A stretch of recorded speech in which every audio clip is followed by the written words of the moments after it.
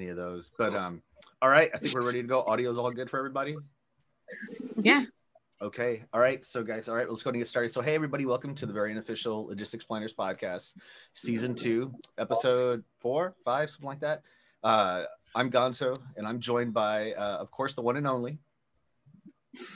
Hey guys, it's Kaylee Champion here. Good to hear from you. Good to see you virtually. I can't actually see you, but we'll pretend that I can see you and we're actually talking face to face, right? I hope you guys have been making really good choices. The last episode, I challenged you guys to take your airmen out around and show them the world and get them talking to other people. So I hope that you did it, okay? Because I'm holding you accountable, but I'm holding myself accountable too. So I've been walking around and talking to people. I actually don't have a laptop or any nipper right now, so I have a lot of time to talk to people, which is cool. So guys, hey, today we have a really, really special guest, Heather Cristea. She is a motivational, inspirational speaker. Her and I actually went to high school together almost a decade ago, which is crazy. A decade. Yeah. Right. I know. It's happening. So Heather, we're super excited to have you on here today. Just some background info. Heather has lived a full life, a very interesting life, right? And as planners, we tend to plan a lot for other things like, deployments, pushing the AEF and planning plans and operations and all sorts of things. But one thing we sometimes forget to do is plan to make time for ourselves. And a lot of times that, affects our resiliency, and it puts us in some really bad situations if we're being quite honest. And so that's what we're here to talk about today. We want to switch this up a little bit. Now, Heather, she has no military affiliation whatsoever, other than like going to JROTC together. And she's just an awesome person. And this is what she does for a hobby, for fun, for a living. She comes out and she speaks to people and she shares an incredible message. So Heather, thanks again so much for being on here. So tell us a little bit about yourself. Share with the team, what it is you do. Well, hi guys. My story is very full, and there's a lot of pieces that I don't talk about anymore because I don't live there anymore. And I've come to the conclusion that once you start to get over something, if you keep thinking about it and you keep talking about it, you're going to push yourself back in that situation. So there's chapters of my story that have closed already and I'm moving on from, but I will talk with you about my run-in with depression and suicidal thoughts and things like that. Kaylee was talking about getting out and talking to people. And it's funny, when I was thinking about this podcast in my car today, I started thinking about the way that I use other people around me to help me when I'm not feeling well. So if I want to feel something, it's very easy to get energy from other people. If you're around somebody angry, what do you feel? You're angry too. If you're around somebody that has good energy, then you have good energy too. And one of the easiest ways for me to feel good, please stop. One of the easiest ways for me to feel good is to make other people feel good. So I'll do anything I can to make a stranger smile. I'll talk to them about crazy stuff. I'll tell them a joke that I probably shouldn't tell a stranger just to see if it will make them smile. And when I make other people happy, it's a good way to make me happy. So that's a big one for me. I think it's important to get out with people. And, I heard the other day that this world is really not that scary. If you turn off the news, turn off your media, go outside and talk to your neighbor. And I think that there's a lot to do with that. It's really not that bad if you just talk to other people and find something to relate with. So I think that that's very solid to go out and talk to people in the community. That's pretty awesome. So I'm going to start off by saying, I don't talk about my childhood trauma and things like that anymore. So my mom and dad are gone. They're not dead. They just decided that, I don't know, I'm not good enough. And it took me some time to accept that, but it's going to show me how to be a better parent. I know what that struggle is, and I'm not going to put my kids through it. So I've got that going for me. I was diagnosed with MS back in 2017. There's not really any way to describe what it feels like to be told that you have an illness like that. I have an autoimmune disease that is life debilitating. That's a thing. So my MS was flaring and I got pregnant, and then things got really, really bad. This is where my depression story starts. So I got pregnant and my neurologist didn't know what to do. So she put me through rounds of steroids because that's supposed to turn down your immune system and help keep your MS from getting worse, you know, biting more holes in my brain, whatever. And I had a very bad reaction to them. I cold turkeyed off of some medication because I was pregnant and I didn't do it the right way because I didn't know how. I had my MS going on. I was feeling really sick. I wasn't getting around very well. Then I went into a horrible mental crisis. Like, I was so mentally unhealthy. I ended up on the psych ward for a while after my first round of steroids, and my MS was still not doing well. So they hit with another one, and I ended up on the third floor for even longer. They put me on a medication that made me gain over 130 pounds. Yeah, who doesn't want to do that? So at that point, I was gaining weight at such an alarming rate. And it was like every 2 weeks, I was gaining 20 pounds. So I stopped looking at myself in the mirror. And I was on a medication to keep me from being crazy that turned me into a zombie. And I didn't feel any emotion. I was actually like drooling at the table talking to my husband because that's how much of a zombie these medications turned me into. And they just made me keep gaining weight. So I didn't look at myself for almost a year. I didn't look in the mirror. I didn't take pictures of myself. I hated myself genuinely. And one day when I looked in the mirror, I didn't recognize myself. And that's when the self-hatred really kicked in. Then one day my husband told me, he's like, you know, honey, I'm worried about your health. You need to start getting a little bit more active. And I was pissed. I was like, how dare you say that to me? Well, it took me some time. I thought about it. And I realized that I was hurting my husband by hurting myself, by not making my situation better. So, like, yes, I went through all of these things and it wasn't anyone else's fault. It wasn't anybody's fault. And I had to dig down in myself and start turning it around because the other people around me that loved me were suffering.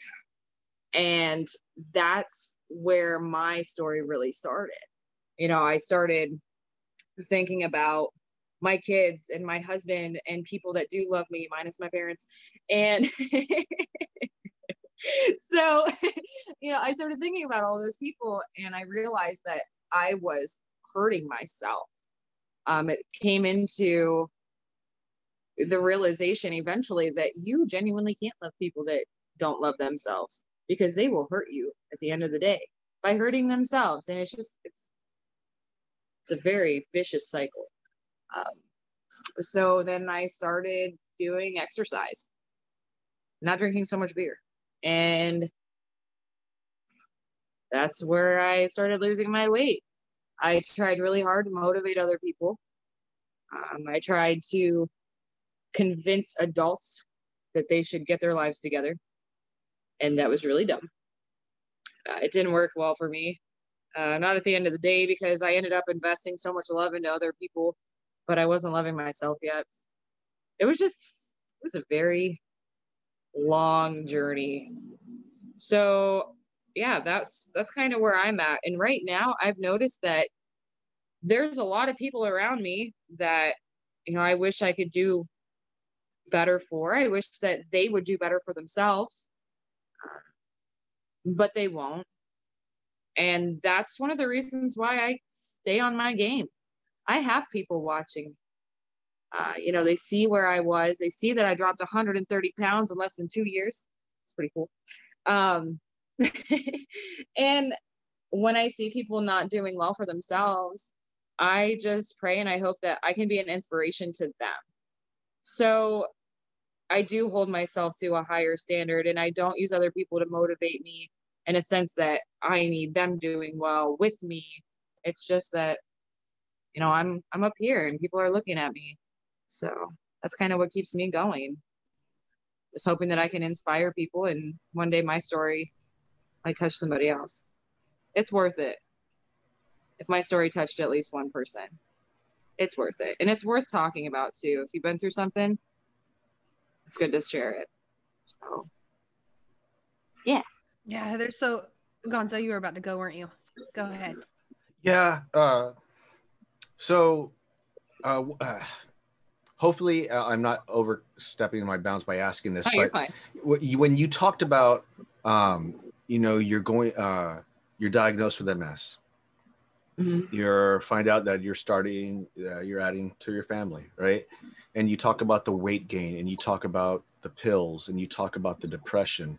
Does it ever feel normal? Like, here's what I mean by that. Did you ever wake up at some point and just accept it?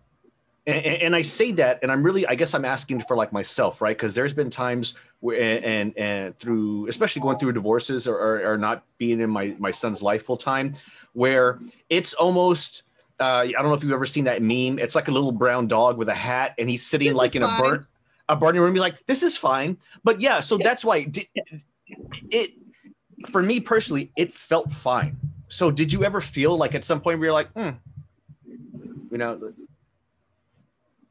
There was a time where I didn't think that it could have gotten any better. I was in that boat. This is fine. Everything is normal. And it wasn't until my husband told me that he was worried about my health that it hit me. And that's when I started thinking about, what did things used to be like? Who did I used to be? Because that's when I realized, like, I wasn't myself anymore. But I think that you get into that spiraling depression and nothing else even clicks to you. Like, you just completely shut down. At least I do. When I'm going through something traumatic, my brain will just block it all out. And then that's when I don't feel anything and I don't see anything. And I think that it takes someone on the outside looking in to bring it to your attention when you're in that zone, essentially. So I get that. It can feel normal to you, for sure.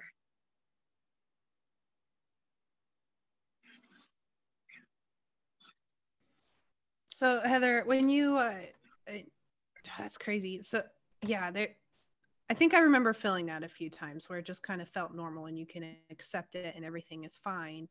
And I love that, you know, you bring up your husband as the person who sat you down and was like, I'm worried.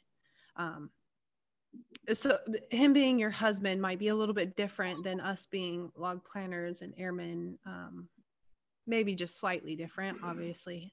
But we're together every single day, guys. We're together every day, you know, and we talk about recognizing signs, and we talk about just talking to people in general. But I also believe that sometimes, you know, like Heather said, it became normal for her.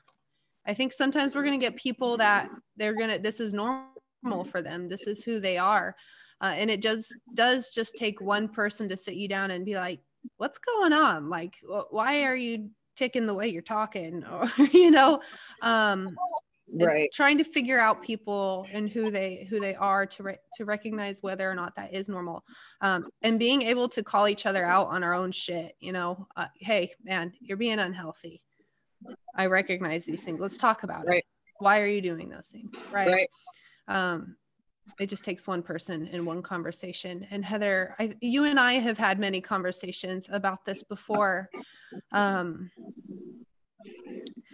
I think it was in one of your talks that you gave over Facebook Live, where you had talked about where it all kind of began and how you rebuilt yourself through the therapy and through going through to the gym and completely like doing a body composition and then also a mental recomposition. Can you talk a little bit about those two things? Yeah, so I tell people a lot that it was a life or death situation. And not necessarily just for suicidal thoughts, but also because I got hit with it one day that I was killing myself. I wasn't happy anymore. I wasn't really smiling. I wasn't laughing. I wasn't enjoying conversations. I wasn't talking about things that I like to talk about. I wasn't spending time with anybody. And that it was literally a life or death situation. And when you're told news like you have MS, my things are going to be different for me, especially as I get older. And to realize that I was wasting the time that I did have, that one hit me pretty hard. So that was a huge thing. It really was a life or death situation. I also realized that by not being 100%, I was hurting my kids too. And I heard this one day, someone told me, they said, so if you were on a plane and it started going down and everybody had to get their masks on, whose would you put on first? There's a little kid next to you. There's an old lady across the alley. And that, there's all these people that need help with masks. Whose would you put on first? And of course, here I am. I'm like, well, the kids, duh. And then the person said it this way. No, you put yours on first. You put yours on first because if you're dead and you don't have your mask on, you can't help anybody else. You get yours on first, and then you can start worrying about helping other people. And that one hit me pretty hard. You have to take care of yourself before you can take care of anybody else. I can't be 100% if I just need to take a shower. I need to step away from my kids and take a shower so I feel like a human for a second, or else mom's not going to be on her game. You've got to start taking care of yourself before you can take care of other people. One of my first goals for therapy, this one's embarrassing, was to brush my teeth every day. That was my first goal I ever made for myself. Oh yeah, I can brush my teeth. That's no big deal. Oh, but it was. It was. When you're depressed and you hate yourself, you don't want to do anything. You don't want to brush your hair. You don't want to take a shower. You don't want to change your clothes, do laundry, brush your teeth. There's no reason to take care of yourself because you hate yourself. And that was my first goal that I couldn't do. I could not force myself to brush my teeth every day.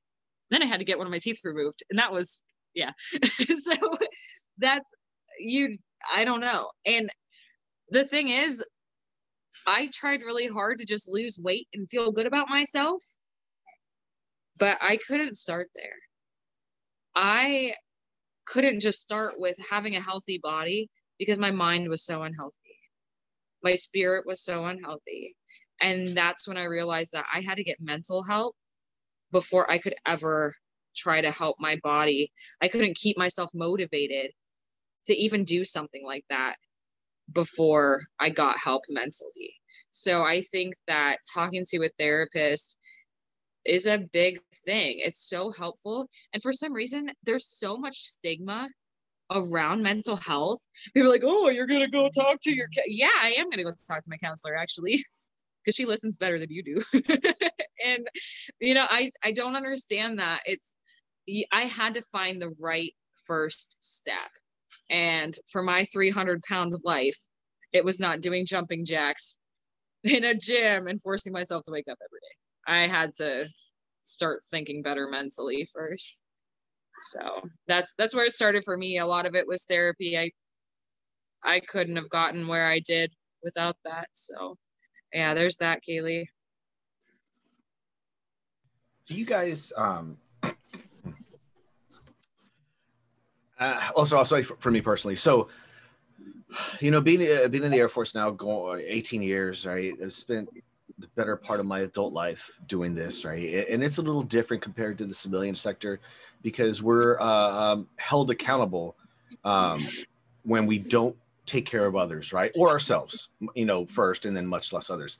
But something that I've always struggled with, and I don't know if it's a gender thing, if it's a guy, a man thing, it's always been very hard to me to relate. It's been hard to me to see the signs of like depression, the signs of alcoholism, the signs of drug abuse, the signs of anything that's not visible, right? And I think the hardest part for me is this: I can't relate, right? I've never had those things, and so I don't know. What do you guys think? I mean, is it hard to relate when you haven't gone through it yourself? I mean, you know, it's.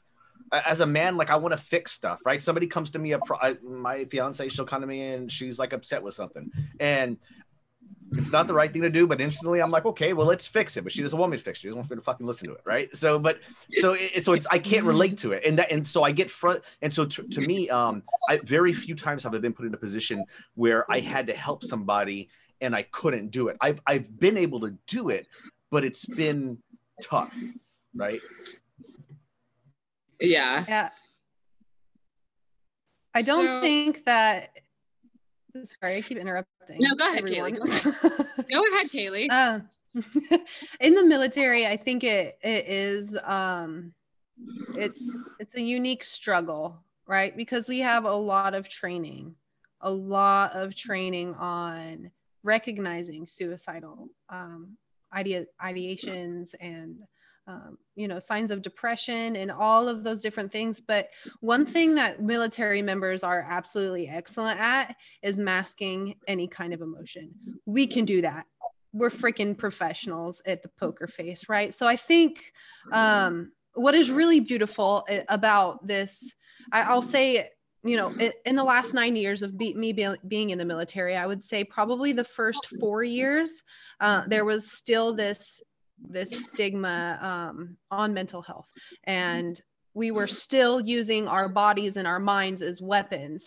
And then about at that 4-year mark, I remember, and honestly, I think it was after the huge force shaping and 1,000 million people got out and we were all doing more with less, and you know, all that stuff, is when we started recognizing that we were breaking people by doing that. And then people started killing themselves, right? And then we had to stop and we had to take a look at things, and we were like, shit, we're losing a lot of our teammates. Why? Right? Well, we're so good at masking everything, and we've been able to do more with less for so long. I just kind of became normal, and nobody really cared. Oh, no, I wouldn't say that. Hold on. I used the wrong words. Forgive me. I wouldn't say nobody cared. Nobody knew. Nobody understood it in the military, right? Because we had been using ourselves as weapons for so long. But now we're going through this transition, I would say within the last 3 years, where we're saying, hey, it's cool to be human. Like, you're allowed to be human. You're allowed to feel things. It's okay to not be okay, but we need you to tell us, you know. And for a long time, we were saying, you need, as supervisors, you need to recognize the signs. It's your responsibility to recognize when someone's about to go freaking shoot themselves in the head, or, you know, like, how would you know that? And I'll say, coming from me, I attempted suicide in April of 2014. And I promise you that nobody around me had any freaking idea I was going to do it. Why? Because I didn't even know. I had no idea I was suicidal until I held a gun to my throat. And then I was like, okay, I'm ready to do it. Right. So I wouldn't have expected anybody to recognize the signs. And I don't think that we can put that on supervisors and leaders still to this day. I don't believe that we can hold them accountable for recognizing those signs, because sometimes you're just not going to know. Sometimes the person who does it is not even going to know that they are suicidal until the day that they decide that they are. It's true. No, and I completely agree, Kaylee. And it's and here's why, right? So I'll give two quick little stories. So I remember one of my first log plans bases in Texas. We had this huge scandal. It wasn't, I don't want to say scandal. We had an incident where the spouse of a deployed Air Force member was arrested for she she wasn't taking care of her kids. I want to say she had 3 kids. The youngest one was found unresponsive. Long story short, they were he had been gone for a few months. They were living in squalor. She would lock the kids upstairs for days on end. The kid was found with like acid burns from fecal matter, right, and urine all over. Poor thing happened, right? So anyway, so the reason I'm bringing it up is I remember watching my commander. He was a young Air Force major, and he's standing up, and we did 3 commanders calls, and like over the course of like a week and a half, maybe 2 weeks. And the first one, you could tell it was a sad time, you know, trying to explain what happened to everybody. The second one, you could just tell he was beat down. You could see it in his eyes, you know. And by the third one, he was angry, right? And and at the time I couldn't understand, but he was angry because there was stuff that was getting. This was in the very early. This was in late 2000s, so social media is kind of like kicked off a little bit, right? But you're still like, I think it's like right early Facebook, mainly just MySpace, and rumors have started to spread on base and in the news and the media, and people were saying, they were asking, what were they asking? Well, what was the commander doing? How did the commander know that a deployed member's spouse was mistreating their children to the point of being responsible for murdering them, right? And I remember watching him, and he was fucking angry, and I even think he cussed. And he was like, how dare they say that to me? And it was that relationship that I didn't get at the time, the relationship of what it must feel like to be the commander of a squadron over airmen, how I'm sure that these commanders look at us as their family, right? And so I remember having that conversation, like you just said. I remember having a conversation with other military members, like, how didn't he know? How didn't the supervisor know? How didn't this know? And it's never that easy. It's never that freaking easy. And so the last thing, and then I'll shut up, was at one of my installations, I had a situation with a member who attempted to take their own lives. And I remember sitting there in the hospital with them, right? And that wasn't the hardest part, surprisingly.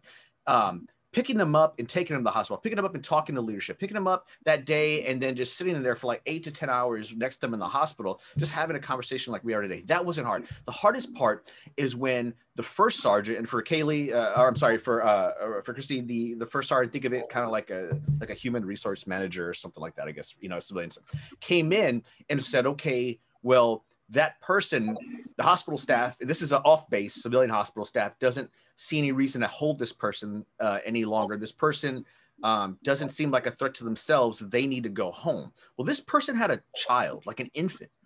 And I'm like, well, okay, what about the infant? They're like, we can't do anything about that. There's no, and I'm like, what do you mean?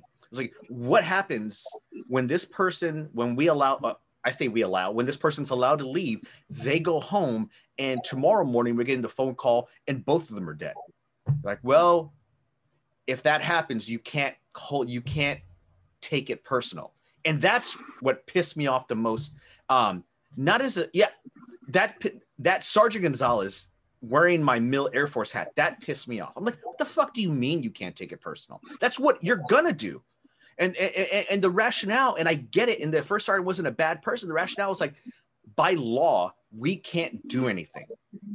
And that's very frustrating, right? It's very frustrating that we can't take somebody who, whether they whether they posted it in a forum somewhere saying they're thinking about hurting themselves, or whether because you saw them try to hurt yourselves, at some point, once they're no longer a threat to themselves, you have to let them go. And that's so frustrating to me. Anyways, off my rant. But So I have a couple of things to say now. Number one, I am a very high functioning depressive person. When I have depression, you're not going to know. I mean, my husband probably does. He can read me pretty well. But I actually kick it in high gear. I clean a lot. I do extra cooking. I wear a bigger smile. I seem more okay than I ever am. And I actually don't talk about anything bothering me. And I just lock up and I'm smiling and I'm in a good mood. And I'll tell you what, when my mental health is the best is when I'm crying a little bit, when I am angry, there's two different kinds of people that have depression like that. There's some people that hide it very well. And then there's some people, who I'm talking about, they just play video games all day. All they do is eat. All they do is sleep. They don't really move. They're very low functioning. So I feel like there's that divide. But a way to see how I'm doing, and I think that this is a good thing to do for people that you love, is to try to stimulate them with something out of their norm. Ask them to do something that's not, it's a little bit more risky, or something that isn't their usual. And I think that that's a good way to tell how somebody's doing. So for me, if I'm going through my emotions and somebody's like, hey, let's, I don't know, go inner tubing or something, and like, I don't want to do it, that's a big one for me. And I think that forcing yourself to do something out of your norm is a good way to prevent really bad depression too. I forced myself, like the other day in the gym, I was trying to find some extra motivation to do my cardio. Everybody hates cardio, don't lie. So I'm sitting there and I put on early 2000s hip hop jams, like in the club. You know what I'm talking about, like a lollipop. And I went back to Heather in 8th grade in middle school, doing dances that I had no business doing with my friends. And just changing my music was something that totally pumped me up. So, little things like that, I think, can be a good change. And I'll say this too about my kid, because she was affected by my depression. My youngest, she didn't start walking until she was, oh my God, she was like 15 to 18 months old. When I had her, I already had depression, but then I got postpartum depression on top of that. And I honestly just held on to my baby for dear life. I woke up, I would grab her, we would lay on the couch, and we would lay there all day long, just napping and cuddling. And that's all we did. And I never put her down on the ground. She wasn't crawling on time. She wasn't walking on time. And I really beat myself up for that for a long time. But looking back now, I'm glad that she was there for me, because I might not be here now. And you hear people say that all the time. They're like, my kid saved my life. I gave, here's one of them. They're like, my kids, saved my life. I gave them life and they saved mine. And it's a real thing for some people. There's one of them. So yeah, that was definitely something that struck me, that there is such a thing as postpartum depression, and depression, that it can hurt the children too. And yeah, I can't imagine, being in a situation quite like that, but I know it can affect your kids too. So yeah, that's a very real thing. And I love that you touched on postpartum depression, because I know myself personally, with females, who right after giving birth, they became very depressed. They became very sad. So to the really great thing to look out, especially for those in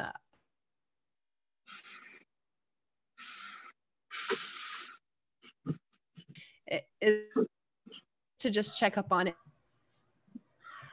We've talked about so many different awesome things, from being able to recognize there are some signs that you can recognize as frontline supervisors, but don't pin it on your 100, 500 to 700 personnel. Probably isn't gonna know everything that's going on in your personal life, right?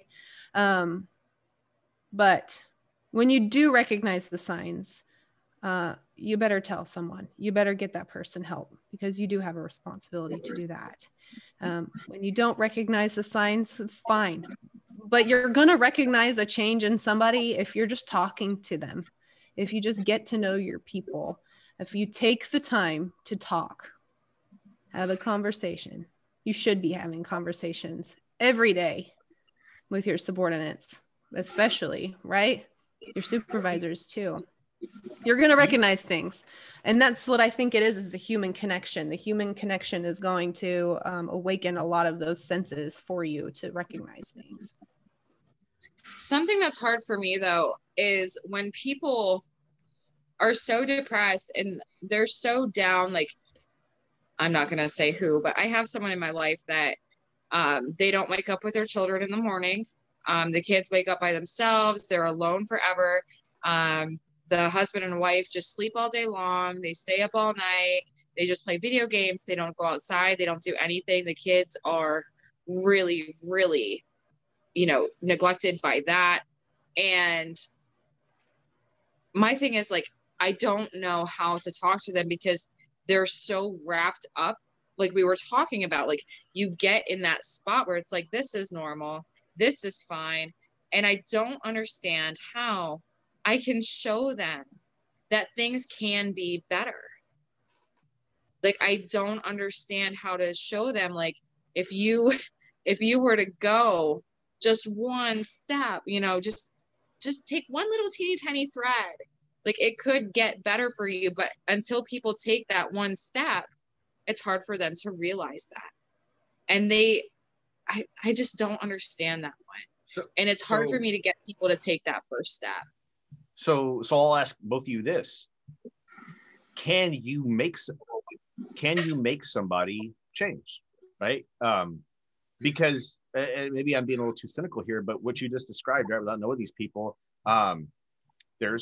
if they stay on the same line, life's probably going to be shitty, but that's all, that's going to be there. But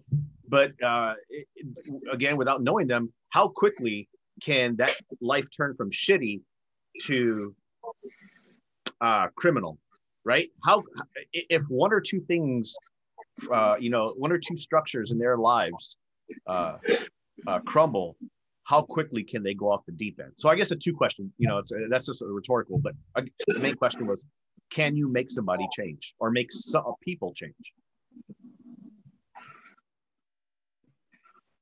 No, you're not going to be able to make people change. I don't think that that's your responsibility unless you're a mental health professional who has went to school and has the accreditation for those different things. None of us are mental health professionals, right? So especially in extreme situations like that, the best thing to do, in my opinion, is report it.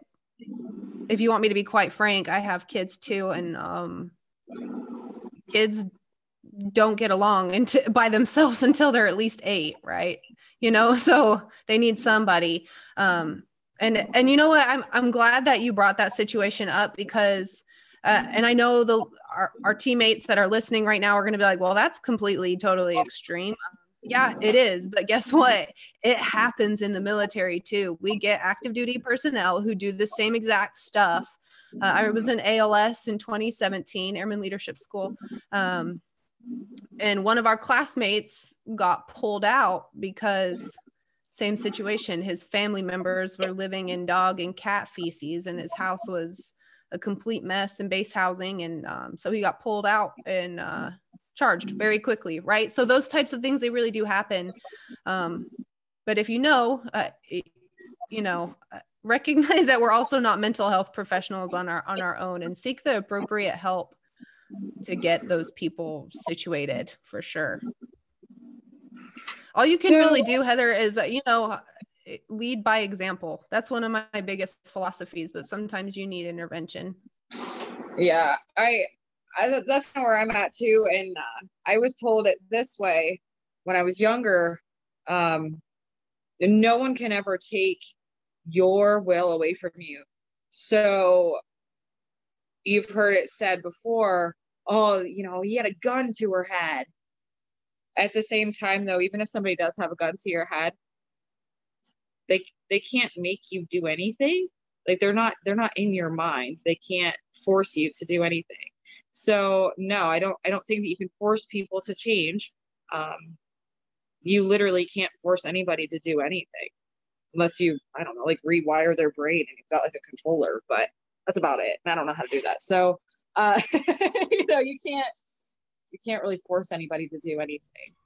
You can't force that change, but I am a believer in conviction. So, you know, you can tell somebody like, hey, you've got this going on, and explain to them, you know, with me, I couldn't change anything for myself until I hated myself that much. And I think that you have to start realizing how bad it is and how bad it can get before you'll take steps the other way. I think that that's a thing. Like, I don't know, these people don't understand how bad of a situation they're in. And you were talking about what happens if just a couple pieces of their life fall apart. You know, they're already on edge so bad, and they're so far away from being happy, and they're so far away from being healthy. Like, what happens when just a couple of things crumble? And unfortunately, I think that that's where a lot of people hit that rock bottom, and they have to make that change for themselves. But I think that a lot of people aren't getting enough help, and they're not getting the right kind of help when they do hit that rock bottom. You know, talking about, oh, this person's okay to just go home. They can play it off like they are. They really might not be. And I think that it's when that person finally hits rock bottom, how they handle it and how other people help them handle it, that's going to make a difference for the next time around. You know, we're all going to hit rock bottom at least once.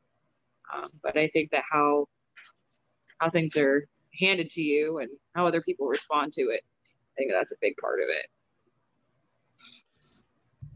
That is huge. I mean, so you mentioned one of the things, like, you know, what happens when one or two things crumble?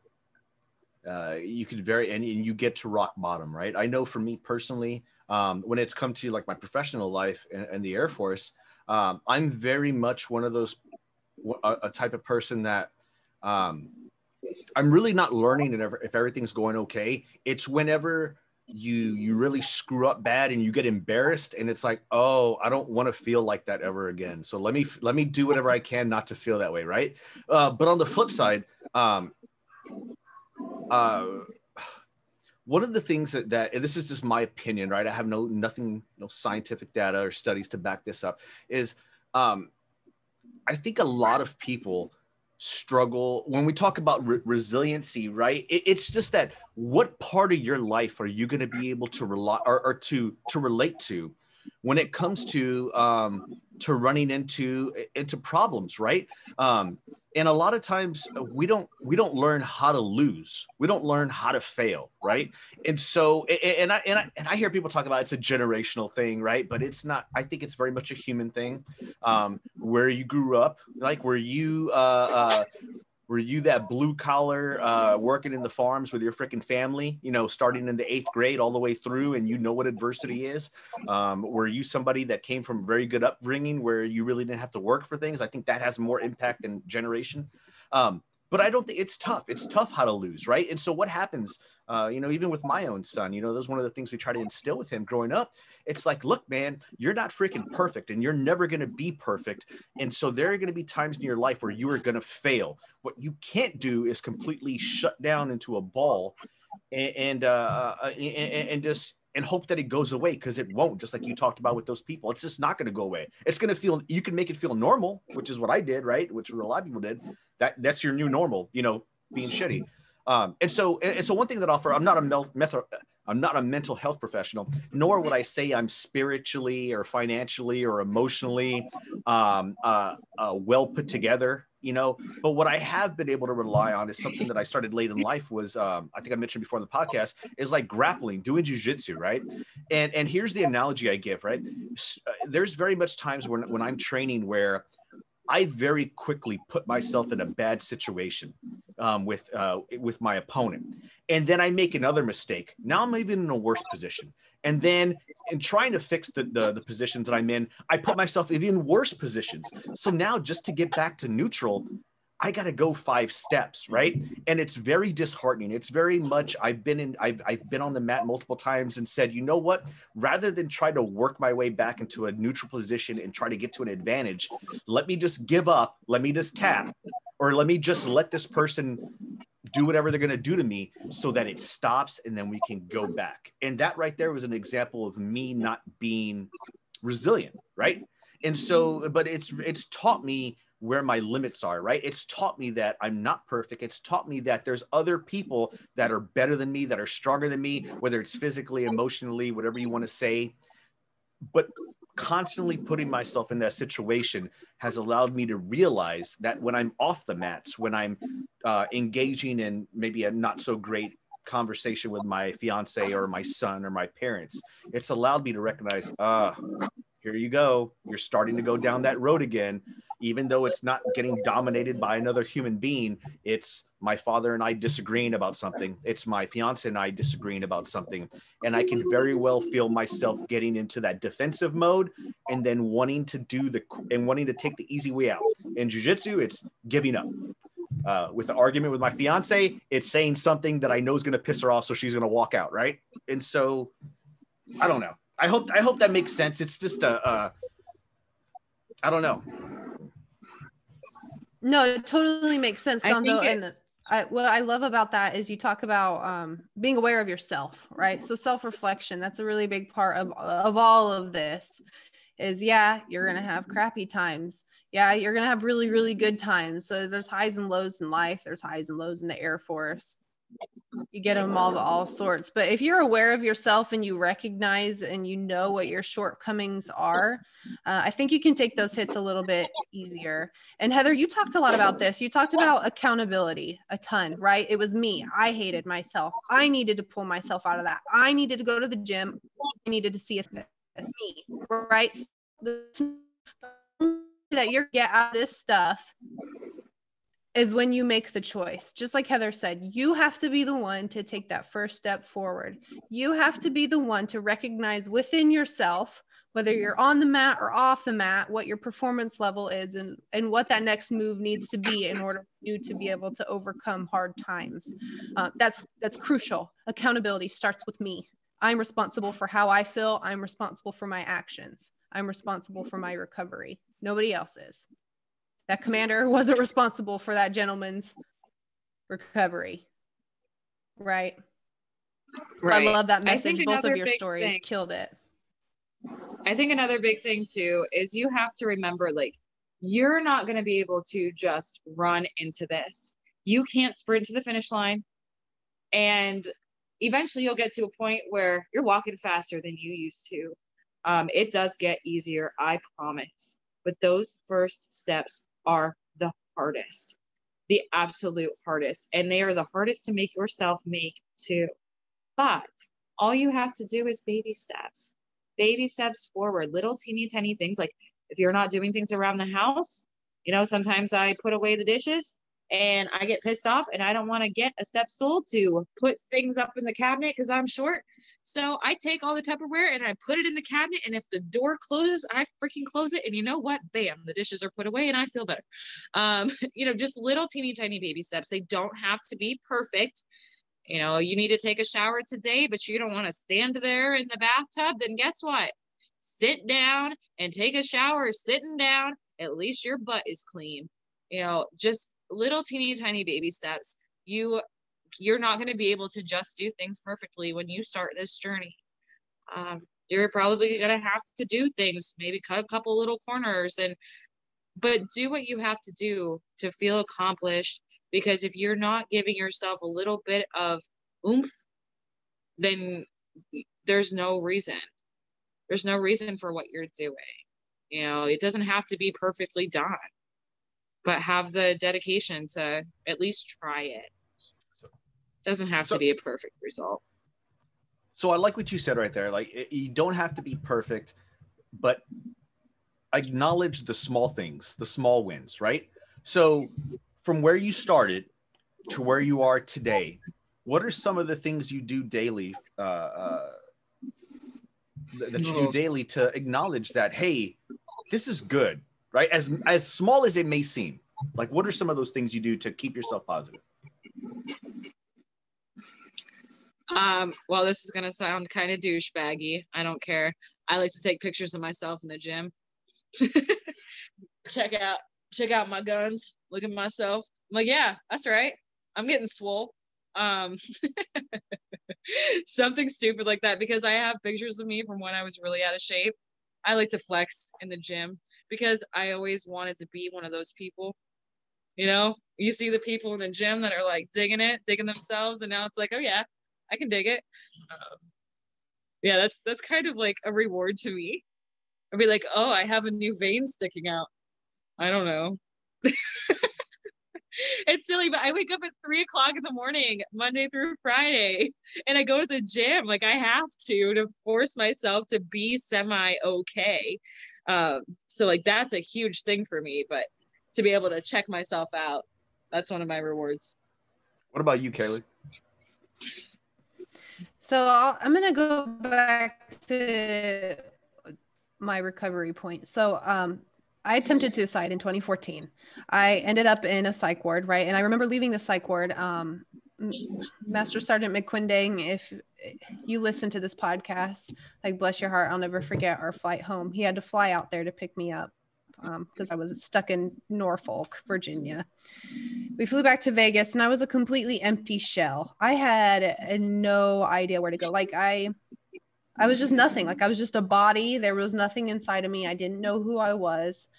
My daughter had to go live with her grandparents. So like I didn't have like a purpose really.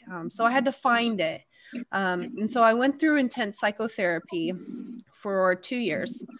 And during that, I had to develop brand new coping skills that I had never used in my life. And one of them was writing my problems down. If I was feeling a strong feeling, I needed to write it on a piece of paper and then hold the piece of paper up and then burn it. Literally light the thing on fire and burn it. So that's kind of where it started for me is, okay, I recognize that I have a problem because one of my biggest issues as a child is I compressed and I just kind of shoved all my feelings to the side and never processed any of them. And I didn't understand what feeling was until this point, right? So writing down a feeling was a big accomplishment for me, understanding that I had feelings and that I was allowed to feel them. But if I didn't want to feel that feeling, I was allowed to make it go away. And I physically witnessed myself making it go away by lighting the piece of paper on fire. And that was one of the coping mechanisms that it just kind of started at that, is that it's okay to feel feelings. And if I don't like the feeling, I need to at least acknowledge it. And then I'm allowed to process it, and then I'm allowed to make it go away. And then it's truly an art, self-recognition and a ton of just self-reflection and making lists and making myself feel accomplished. I don't think I really had an issue just because the Air Force gave me things to do. So I had tasks to do every single day, but I would write those down and I would check them off. And when my list was accomplished, I knew I had done something, right? Whether it was just pulling it fit or whether I took my trash out or did something. I contributed something to the world that day. And going to the gym was one of the biggest ones. So there was a multitude, a culmination of things that took place that made me feel the way I felt. And one of them was failing my PT test. And I think everybody has pretty much seen the post and where I told you guys, I failed PT tests, 2 of them. And I didn't want to do that anymore. So I got my personal training certification. And Heather is actually one of my indirect clients. She just messaged me one day and was like, how the hell do I do any of this? And I told her and she did it. And so that's where she's at, so freaking cool. But that was one of them. So going to the gym and lifting and bodybuilding, that taught me really just the most valuable lesson in my entire life is that my physical strength, core lift, or you are hitting a new PR, leg pressing 1,000 pounds is a really big deal. And it took me a lot to get there. Right. And I was consistent. I worked at it. I ate the right food. I trained properly. And then I was able to perform a goal. I was able to set a new goal. And so those little goals, even though they might be in 5-pound increments, those are a really, really big deal. And my mental improved just off of those things. So it was a culmination of things that I had to do to learn myself, but also push myself to get better and figure out who I was and what I loved and what made me happy. So here's what I'll offer. So I didn't know you had went through any of that, Kaylee. So thank you for sharing it, right, with everybody. So here's, as somebody, again, I can't relate to what you two are describing, but here's what I heard you say. You clearly identified that you were at this point in your life, which, let's just say, rock bottom, I don't know, right? And you just articulated very clearly and very concisely what you've done to get yourself to this point to today, right? How many people can't do that right now, right? So I think it's amazing to hear both your guys' stories and what you just said, Kaylee, because there's people right now who maybe they're where you were on that day or a month after or 2 months after. And either they don't have the resources, right? Because there are some people that don't have the resources, or they're not ready to get away from how they feel, like we talked about earlier, or they're at step 2 of 10, and you just described how to get through 3 through 10, and now they can follow off on that. So that's huge, man. I wouldn't have felt this way pre social media, I guess. But I think there's a lot of value in hearing people's stories, not necessarily even hearing somebody give you the fix, but just listening to the story, man. I mean, there's so many people that we've talked about or we've heard on this podcast or other podcasts that I've listened to or TV shows or whatnot, that it's like, oh, I feel that way. But this person, you're completely different than me. Why do you feel that way? We're not the same, you know? And it's just hearing that. It lets me know when I hear things like that, okay, I'm not weird. I'm not the outlier in this, right? So thank you for saying that, Kaylee, and thank you both, man. It's a tough time, right? It's a tough time, like separate from anything that we have going on internal, right, to ourselves, whether it's in our personal or professional lives. I mean, I know 2020 has been crazy, right? And now we're getting into the holidays, and what I'm worried about are the people who, due to COVID, right, have lost jobs, have lost their homes, have lost their cars, who financially, for, I would say, probably 8 months, right, going back 8 months, have not figured out a way to better improve their situations. And now we're in the holiday season, which I believe, based on research, has shown that this is where people tend to harm themselves or harm others, right? And so I'll ask this question, man. So what do you guys think? Do you guys think that right now, more than any time, maybe at least in your lives, you guys are about 8-10 years younger than me, that we need to be looking, that we need to be eagle eye to everybody around us to make sure that they're okay?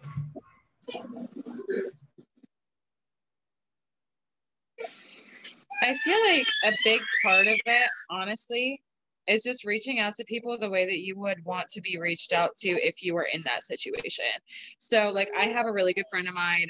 Her family's not the greatest, and guess what? Mine isn't either. I actually put up my first Christmas tree in my entire life last year with my husband because my family fell apart and I hated the holidays. But I have a friend whose family isn't the greatest, and I reached out to her and I was like, hey, if your family sucks this year and you want to come over for Thanksgiving, why don't you come and eat with us?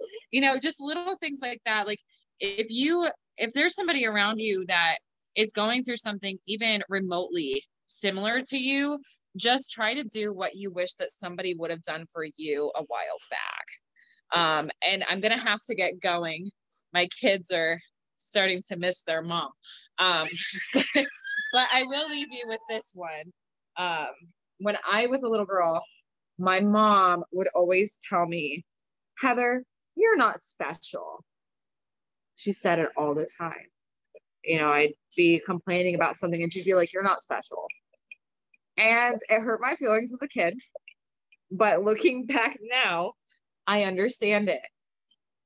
Because you're not so special that you're the only person that's ever felt the way that you feel. You're not so special that you're the only person that's ever been in this situation. You're not so special that you're the only person that understands what you could be going through. You're not that special. You're just like everybody else. And there's at least one person who's been through what you've been through. And there's someone else that's probably going through something that you've been through too. So you're not that special. Get it together. No one is that perfect. None of us are perfect. So that's kind of where I'm at. You're not that special. You're not special enough that you get to just, you know, kill yourself, either, well, literally, or, you know, just mentally. You know, you're not that special. You can't just sit there around in your depression and hurt the people around you, because you're not special enough to do that either. So yeah, you're not that special. No, well, thank you so much, Heather, for your time tonight, man. This is good.